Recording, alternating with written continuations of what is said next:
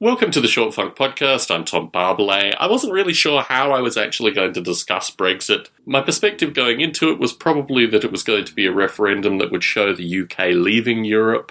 I didn't really believe much of the Remain statistics, and certainly my travels around the UK seemed to indicate quite strongly that the UK was going to leave the EU. Strangely, a wide variety of newspapers didn't run that story. A variety of newspapers had a narrative all of their own, and continued to push the narrative even after the vote came back and it was clear that the UK would not stay in Europe. The fact that the UK has always had the pound, the fact that the UK has always been somewhat divided from the EU, well, the perceptions of people also came in here.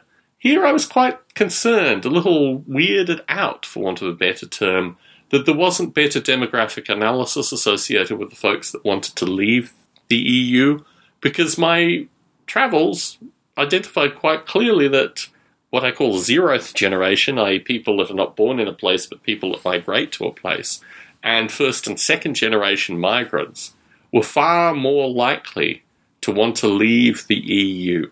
And there's not been any analysis done on that. This notion that the folks that wanted to leave the EU were ignorant racists, which seems to be pretty well perpetuated by the media that failed to cover the Brexit situation particularly well.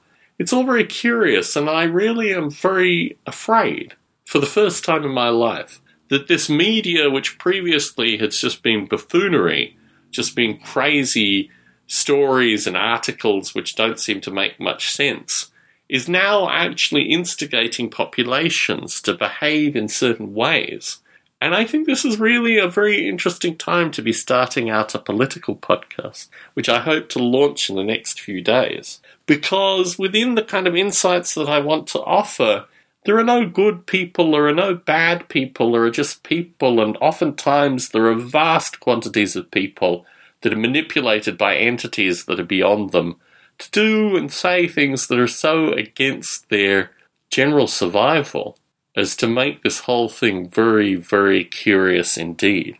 As our listener Andy Dixon said, if you looked at both sides as it was being represented in the UK, they both look terrible. And I think there seems to be a narrative associated with the folks that would be listening to some of my podcasts that actually there was a third, and maybe a fourth and a fifth view that was in no way represented by this vote. It's quite curious when you have a dichotomous vote with no information, where you have to make decisions that ultimately are not just decisions based on two possible choices.